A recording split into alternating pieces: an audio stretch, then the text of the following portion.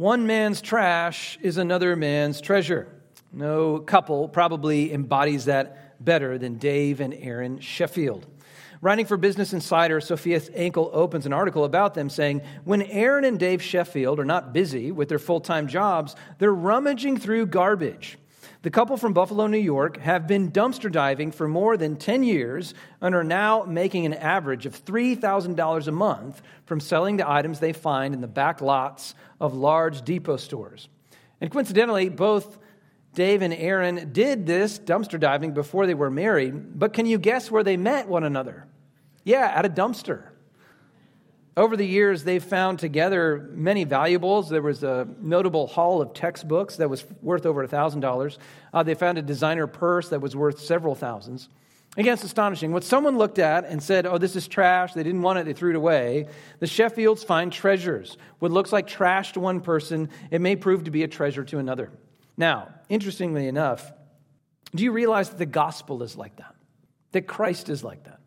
That indeed, many hear the gospel message and they find nothing interesting about it. They find it nothing exciting about it. Maybe they're even offended by it. They don't want it. It's detestable. It stinks. They mock it. They ignore it. They don't want to hear about it. They'd throw it away if they could.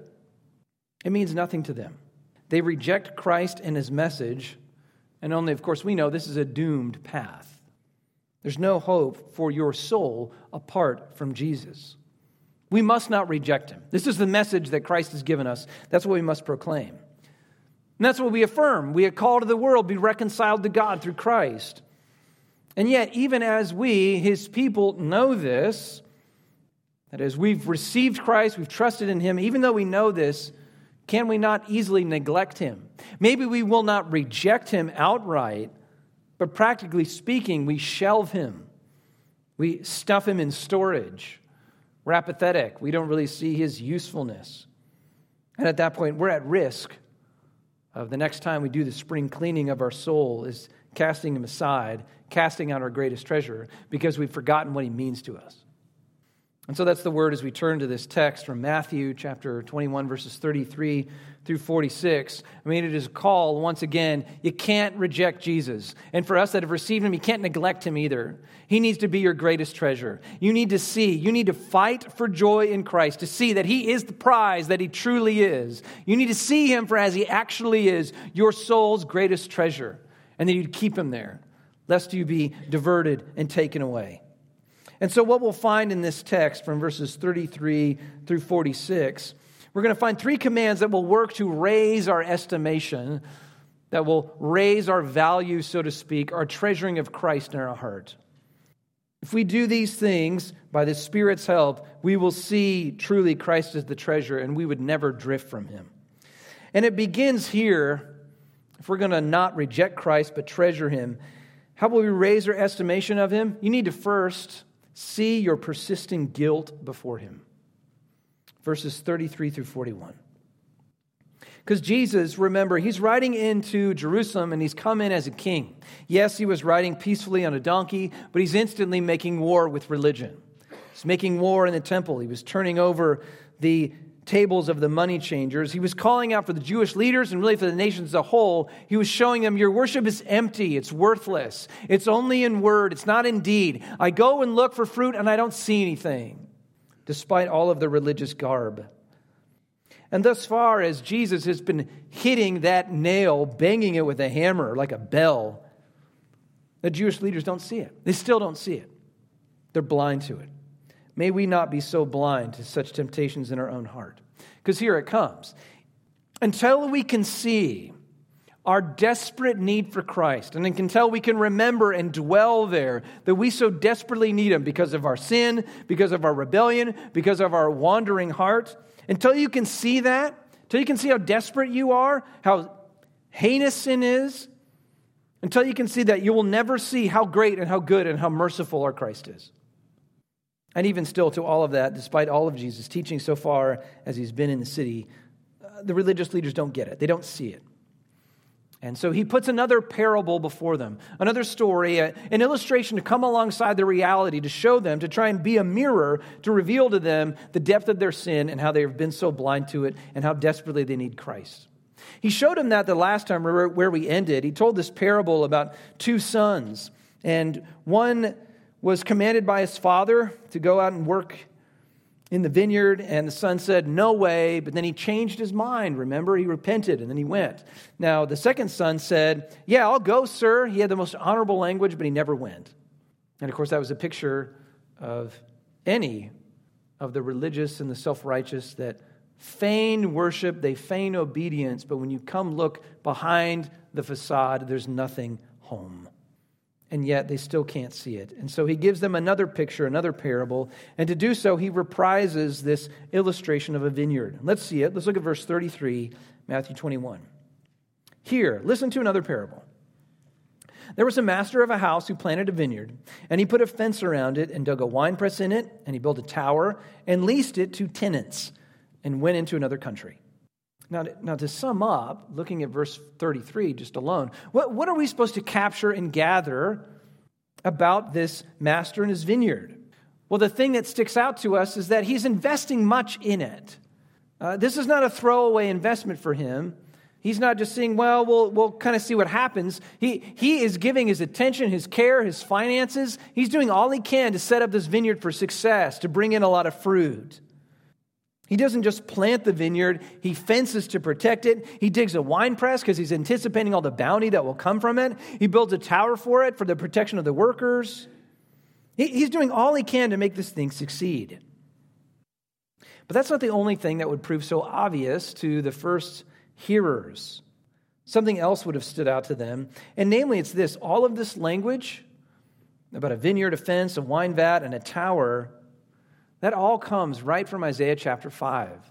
Again, he's talking to the religious leaders. These guys knew their Hebrew Bible. They knew it really well. They'd probably memorized this section. And as they start hearing all of this language, it is just echoing and banging around in their mind. Oh, I've heard a story like this before. Of course you have. It's right in Isaiah chapter 5. We don't have time to turn there in detail, so let me just summarize for you, but mainly this. Isaiah there, he's rehearsing in this illustration God's great care for his people Israel.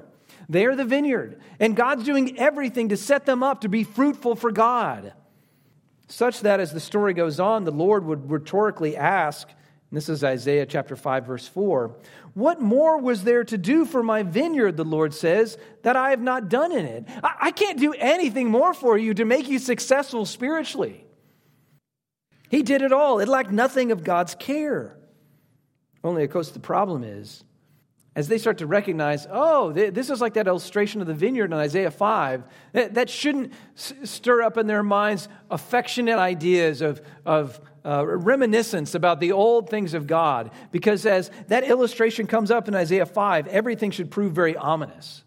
Because what Isaiah sets up is this: yes, I've given you all of these graces, I've given you all of these fruits, I've set you up for success, yet you're not successful. You don't produce the fruit that I wanted you to. And not only in Isaiah 5 do they not produce any fruit, they do produce fruit. It's just sour fruit, it's wicked fruit, it's fruit that is totally worthless. It's exactly what he didn't want.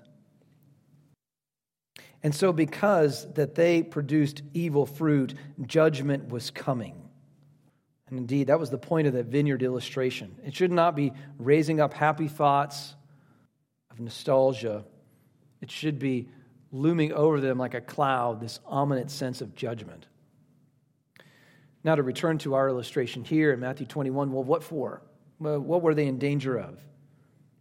Where are they in the wrong? So let's pick it up, verse 34.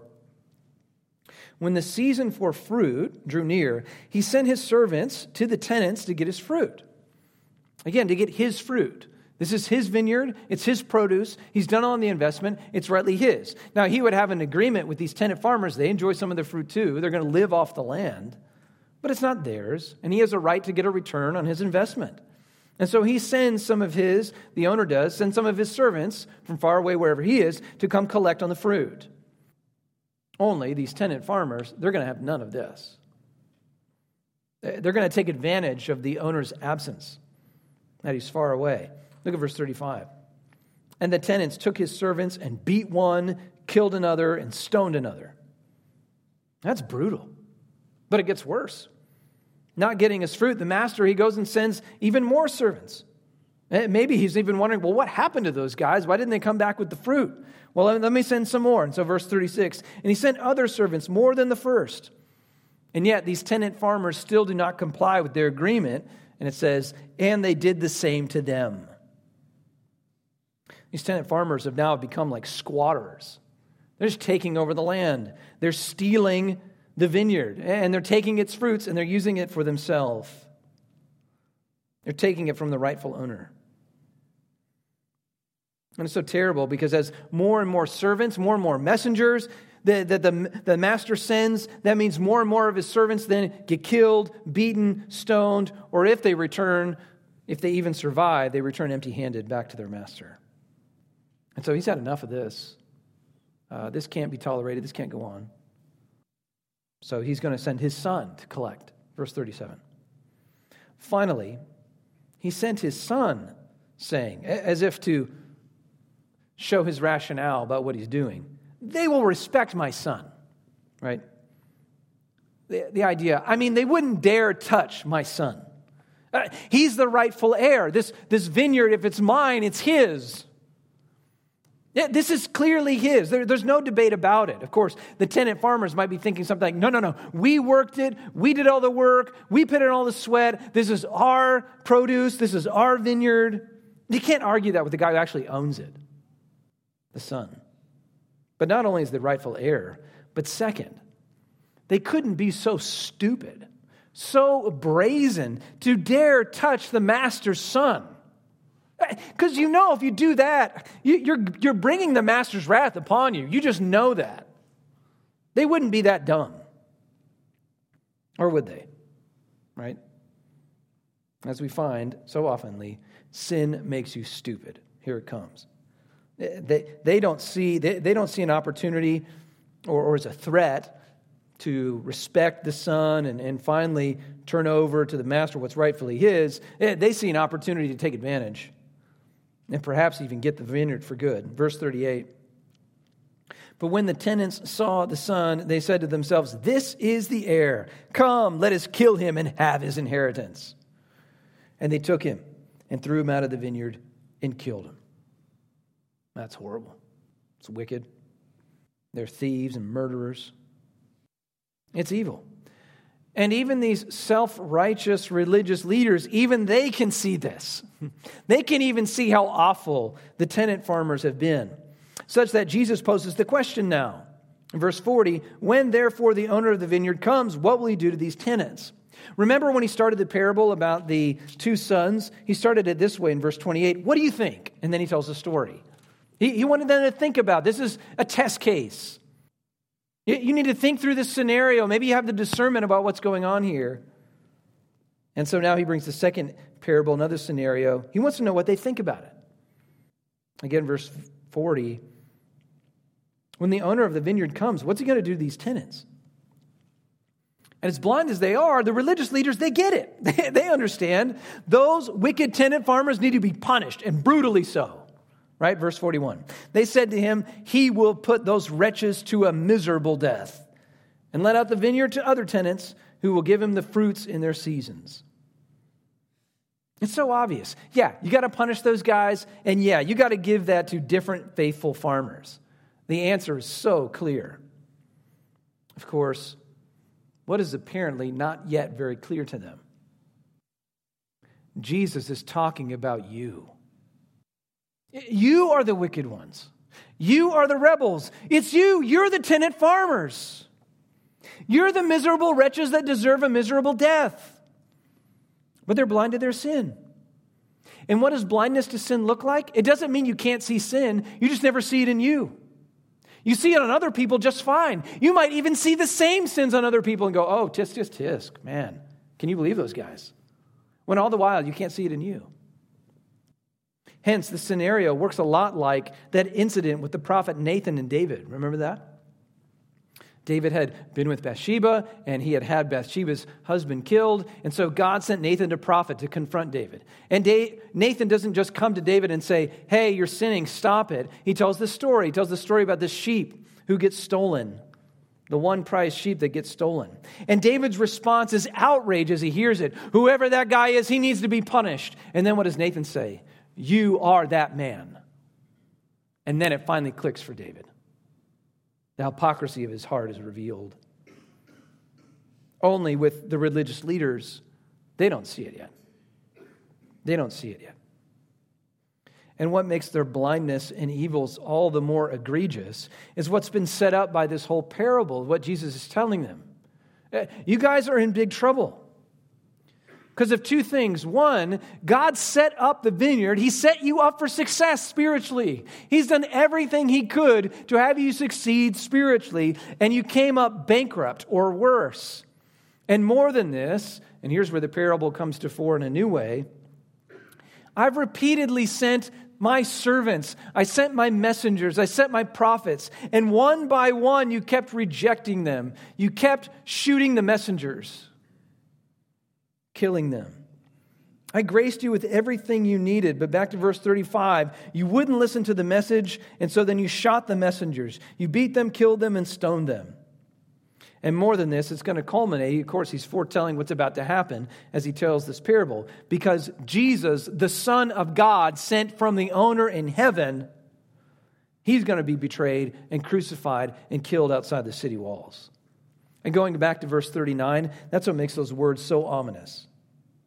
And they took Him and threw Him out of the vineyard and killed Him, just as Christ will be crucified outside the city walls.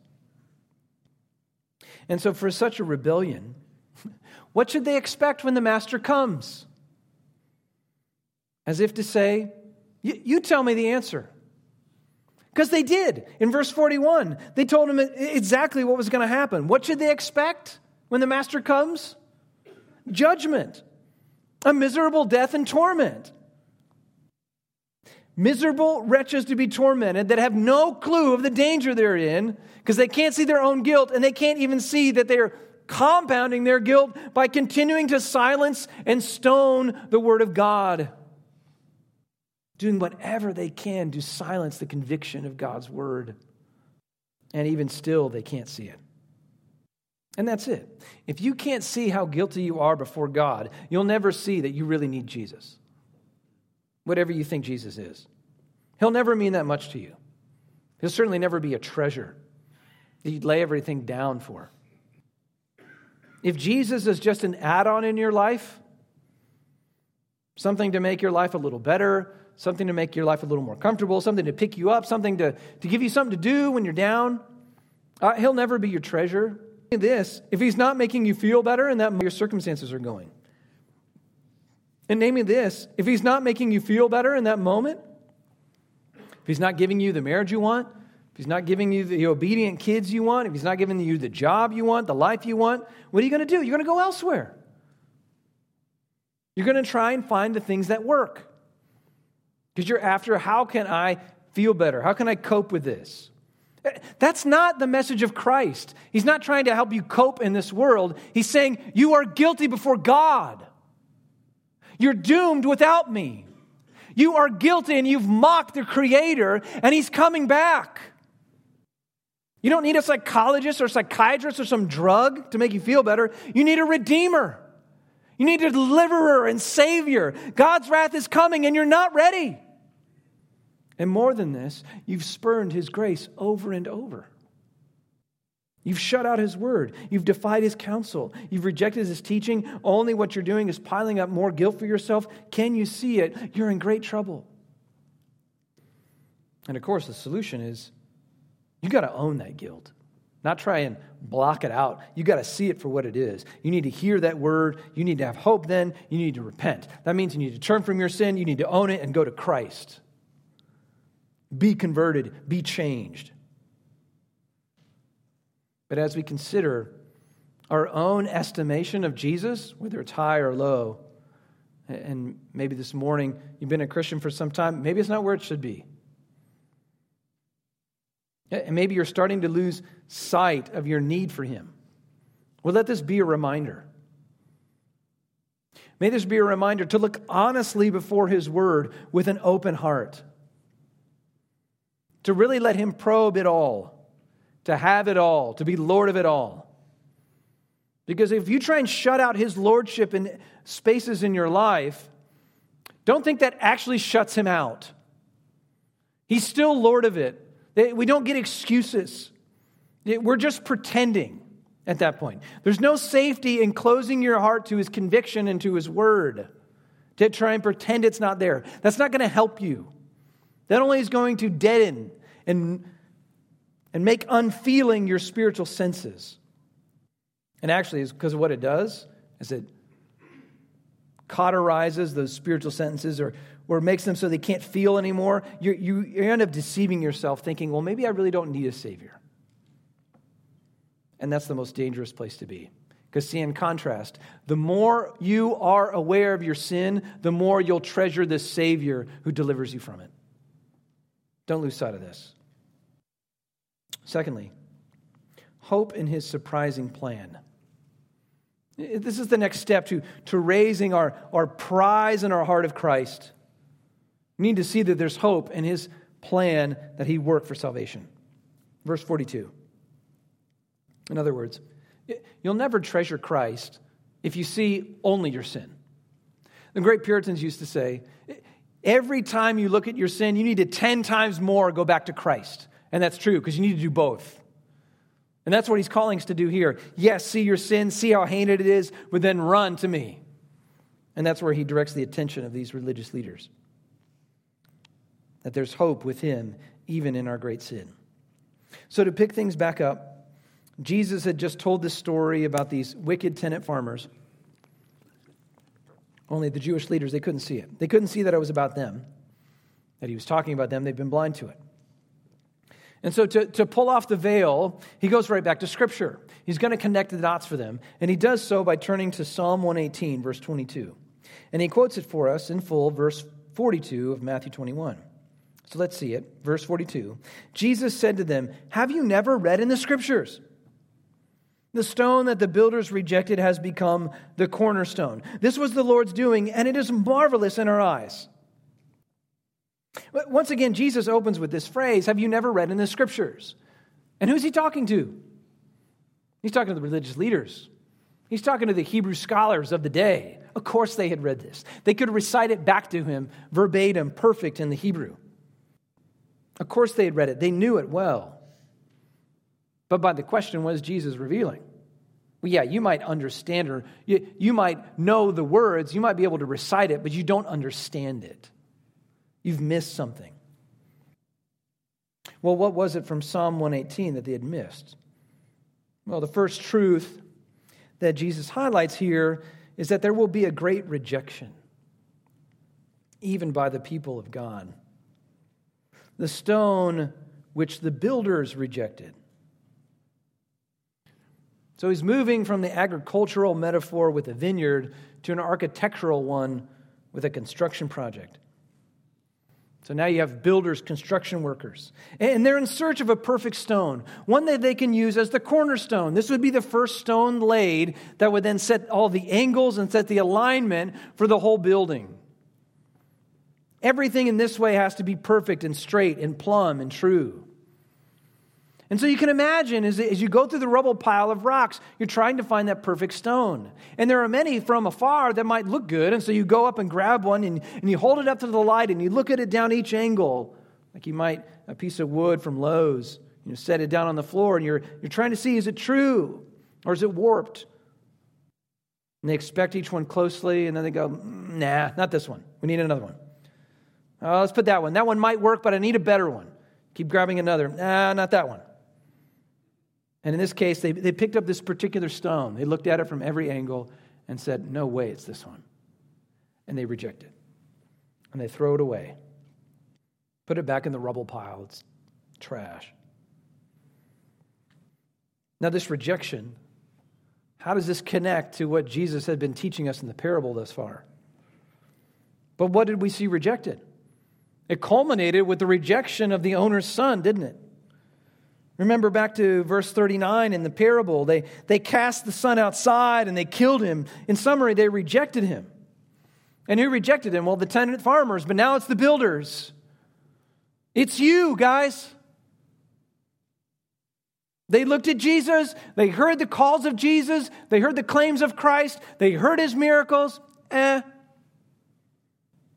He can't be the Messiah. And so they had him killed. Only there's hope in this text as well. Because not only is there a rejection, but look what happens by the rejection. This is where there's hope for every sinner like us. Verse 42, the stone that the builders rejected has become the cornerstone. This was the Lord's doing, and it is marvelous in our eyes. Don't you see, it was the very rejection of the stone that makes it become the cornerstone. This is what's so astounding. They're throwing it away, tossing it to the side. Then God takes it like in midair and places it down and says, here is where I will build my people. I mean, can any greater picture of the cross be given than this? That by his very, very rejection, his being betrayed, double-crossed, beaten, and killed is the very rejection that bears the curse to save God's people. In other words, God has a plan, even in the rejection, a plan to save sinners, and one that obviously you never saw coming because you rejected it. And yet it was by the very means of that rejection he brings salvation. Just as the prophet Isaiah predicted. Remember Isaiah 53 verse 3, that beloved passage, which reads, he was despised and rejected by men, a man of sorrows and acquainted with grief, and as one from whom men hide their faces. In disgust, he was despised and we esteemed him not. But why? Why was he so rejected? But because in this way he would be punished for all of our sins, because he would be destroyed for our evils. As it goes on, Isaiah 53 verse 5, but he was pierced for our transgressions. He was crushed for our iniquities. Upon him was the chastisement that brought us peace, and with his wounds we are healed. This is the truth of the gospel, isn't it? By his rejection was the very plan that God made us forgiven. We find peace because God made war on his Son and at the hands of his own people. The people you would think would be most ready to receive him. You think if anybody would see the Messiah coming, it would have been the Jewish leaders who had the scriptures, who knew them backwards and forwards. And yet what was revealed is that the Redeemer was going to be a Redeemer by rejection at the hands of these hard-hearted religious leaders. This was the marvelous plan of God to save. As he goes on, again to quote Psalm 118, but the last part, verse 42, this was the Lord's doing, and it was marvelous in our eyes. That's the marvel. That's the surprise by the very plan of God. That his being rejected was his way to win. His being cursed was his way to bless and be our salvation. And that was no accident. That was by design. That's how he will love his people and bring them to a relationship with him. So even as the Jewish leaders are revealed to be on the wrong side, you are the guys rejecting the very Messiah. Even as he tells them this, there is hope still. That's why he's telling them. You're playing out the scripture that will bring about the salvation of his people. But you need to see and embrace this cornerstone you'd rejected. You need to turn. You need to see you're wrong. See where we're going again. And indeed, some of them will, which is astonishing. They'll remember these things when they come to their mind, and they will come to Christ. This is most pointed on the day of Pentecost. So, of course, Jesus dies for sin. He rises from the dead. He ascends to the Father's right hand, and he sends his Spirit upon his people, and we call that Pentecost. That happened at Pentecost. And Peter then, in response to that, because the crowds are like, dude, what's going on? Are these people drunk? Why are they speaking in all these languages? What's happening here? Peter stands up to preach and tell them, no, this is the fulfillment of the prophecies of Joel, which also says, blessed is the one who turns to the Lord and believes upon him. He ends his sermon proper with this word from Acts chapter 2, verse 36. He says, let all the house of Israel know for certain that God has made him both Lord and Christ, who? This Jesus who you crucified. Whoops. You were looking for the Messiah. You were looking for the Christ. Oh, and he came and you killed him. You missed it. You rejected him. You crucified him. And now that with the Lord working on their heart, they can't but just acknowledge their guilt. It says this, Acts 2:37. Here's the response to that. Now, when they heard this, they were cut to the heart. And they said to Peter and the rest of the apostles, brothers, what shall we do? That's the glorious word with our God. Even as he has been rejected by these people, even as they have turned from him and mocked him, and they killed his own son, yet he offers a message of hope still. He's not merely bringing judgment. Oh, by the way, you crucified the Messiah and it's all over. No, they realize by bringing this message, there's hope if they would turn. And that's exactly why they ask, brothers, what shall we do? And Peter tells them, repent, turn, be baptized, every one of you, in the name of Jesus Christ for the forgiveness of sins. Oh, the glory of the gospel. That even in so great a sin, a total lack of judgment, of evil, of jealousy, that they would kill God's own son, there's still hope for them.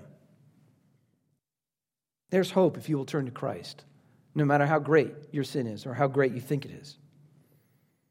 I've heard it many times, sharing the gospel on the street. I recall in particular a time sharing the gospel with a stranger who walked up and was talking about the 10 Commandments and have you followed them and this kind of thing to reveal, you're a sinner and so forth. And I started sharing. He admitted that he had broken some of the commandments and that, okay, I see what you're saying. God will judge me. And I said, well, there's hope with Christ. He can forgive all of those sins if you'll turn to him. And this man assured me, he can't forgive my sins. If you knew the kind of things I did in the war, you'd know I can't be forgiven. There's no way. It's like the bombs I dropped, those can't be forgiven. My sins are too big. And you could just see it in his face, just the hopelessness. And that with the fear that was in his eyes. I mean, he took it seriously. My sins are too big, he would say. And yet, by the authority of Christ, I beg to differ.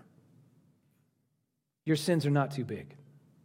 If those who rejected him and killed him can be forgiven and absolved and received if they repent, anyone can be brought in. If Paul, who was Saul, killing church members, can be shown mercy, you can be shown mercy this morning. If you think that your sins really are too big, you have yet to reckon with what it means that God died on the cross and rose from the dead for your sins. Find refuge with him. Because get this, whatever you're feeling of your guilt this morning, whether you've never turned to Christ or whether you're in Christ and you've messed up royally this past week, however guilty you're feeling, if you can still hear my voice, your rejection of Christ means it's not too late with a Christ like this. He's giving out his gospel word of good news. Will you turn and believe him? That the cross really did pay it, that it's enough. There's still hope to be found in repentance because Christ is a cornerstone who came to be landed and deliver sinners. But you have to own your sin. You must confess it. You can't be pretending it's not there. You can't excuse it. You can't justify it. You can't be blaming it on others. But you must turn to Christ and that his promises are true, that the cross was enough. For there mercy is found. So, will you dare to hope in that mercy? Will you dare to think in your mind that this word is true, that he really died for me? Can you be surprised by this grace that would forgive, that's truly amazing to forgive even me who've rejected him? That even despite the ways you've strayed from him, maybe this week, that he would still take you back. He will repent, confess, turn, come. Little else will endear him to your soul to see that he would still love you, because he does in the gospel. Turn and come to him. Yeah, see your many sins, but confess that he's even still a greater Savior. Finally, related to that, to endear Christ to our hearts, to whatever illustration you want to use, to fan the flame of faith and that we treasure Christ all the more, we got to heed this last call, avoid his devastating judgment. See what he's rescued you from. Remember what he's rescued you from. Repent and avoid this devastating judgment. So from verse 42 now, We hear that this rejection even was planned. This didn't surprise God. He knew this was coming, and he's even using it for his purposes to deliver and save. So salvation can come through this rejection, yet as he continues, it becomes very clear. That does nothing to absolve rejectors who won't repent and trust him. Yeah, he can bring salvation through this rejection, but he also brings it by those rejectors repenting. And if you don't repent, you're still at war with him, and there's no hope there. Look at verse 43 then. Therefore I tell you, Jesus says, the kingdom of God will be taken away from you and given to a people producing its fruits. He connects it to what he's been saying all along. Therefore I tell you. That is, in light of what you just heard of the truth in Psalm 118, that God even designed for the saving stone to be rejected. But that means I can assure you, just like you saw in the parable, if you reject the Son and you stay there, there's no safety for you. God will bring his vengeance upon you. The owner of the vineyard, he's going to come back and punish. I mean, that's what you expected, right? When I told you the story? Remember, that's what came out of their mouths in verse 41 when they answered that word problem about the master, the murdered son, and the evil tenants. He posed the question in verse 40, what will the owner of the vineyard do to these tenants? And they scornfully said, oh, he will put those wretches to a miserable death and let out the vineyard to other tenants who will give him the fruits in their seasons. So get this, guys. You're about to do that to God's own Son. What do you think is going to happen to you? Buckle up then. God will come and avenge his Son. Not only will he take the kingdom from you, but he's going to give it to others, a people that will produce its fruit. They will show its change.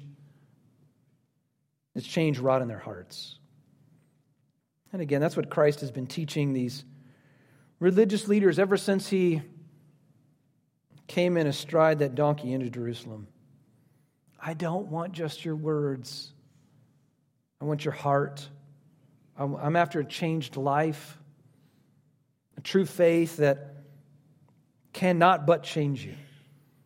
That's a humble faith. That means it's a faith that fails at times, but it confesses, it repents, it obeys. That's a kingdom person. And if you don't have that, then you're not in his kingdom. It's really that simple. And if you're not in his kingdom, judgment is coming because that means you're opposing God. And that's what comes out as he looks at the next verse in a very personal way. Notice the singular aspect of this. He talked about taking the kingdom away from you, and that was you all, the nation of Israel. And then he says this in verse 44, and the one who falls on this stone, trips over it, will be broken to pieces. And when this stone falls on anyone, it will crush him. There's no winning opposing the saving stone, Christ. You'll either trip over him and fall to your ruin and be broken to pieces, or the picture is like he's going to be, I like the way the Legacy Standard rendered it, saying, scatter you to any and everyone that opposes this king and his kingdom. And that's going to happen collectively to Israel as a whole for a while. They get judged for opposing God's Son and the chosen king. But again, in verse 43, the verse before this, it was about a judgment for the nation as a whole. The kingdom will be taken from you all. But now things get very personal. He describes his judgment upon the individual, the one who falls on this stone, or when it falls on anyone. But there's hope even in that. Do you hear it? And it's this question. Yes, the nation is going to be judged. That's all part of the plan of God. But what about you, individual? Will you be judged with them? Or will you come out from them, stop rejecting the king, and bow before him? Will you side with Jesus or your people? It's not too late. This is his point. And of course, there's a warning encouragement here to any of you who might be outside of Christ. If you stand with your sin, if you stand with the world, you stand with a love for your sin, that means you have made war with Christ, and you're going to lose. He will crush you at the day of judgment. There's no winning here. So you must repent. You must come out of the darkness into his light. Find mercy at his feet. But that's not only a word that's needful for unbelievers, but we need it too. We need this reminder. We need to remember what we've been saved out of, what we've been spared. And doing so will have at least two effects in your Christian walk. Maybe that carry us this week. And first, it's this. If you remember what he saved you from, that's going to keep you from further sin. And if you remember what he saved you from, it'll endear this precious Savior to your heart. And to prove this or illustrate this point, I want to tell you a story. A pastor friend of mine had told me some time ago.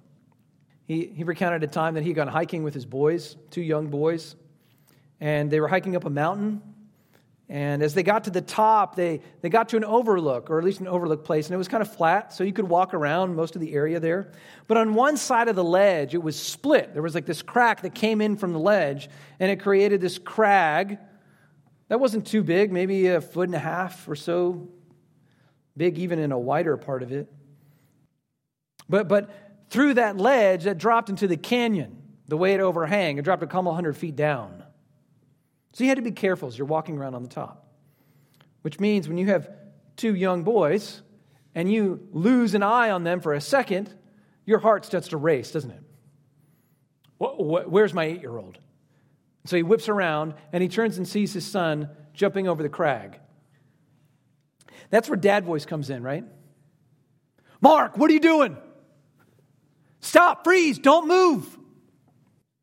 Stay right there. The boy obeyed, puzzled. Why is dad yelling at me? And so my friend came near to him, carefully to the ledge. And he wanted to give him a tongue lashing. What are you thinking? But he could just tell the boy had no idea what kind of danger he was in. And so they got on their bellies and they crept to the crack and looked down. And at the sight, the boy gasped. He turned and clung to his dad and sobbed. He had no clue what kind of danger he was in.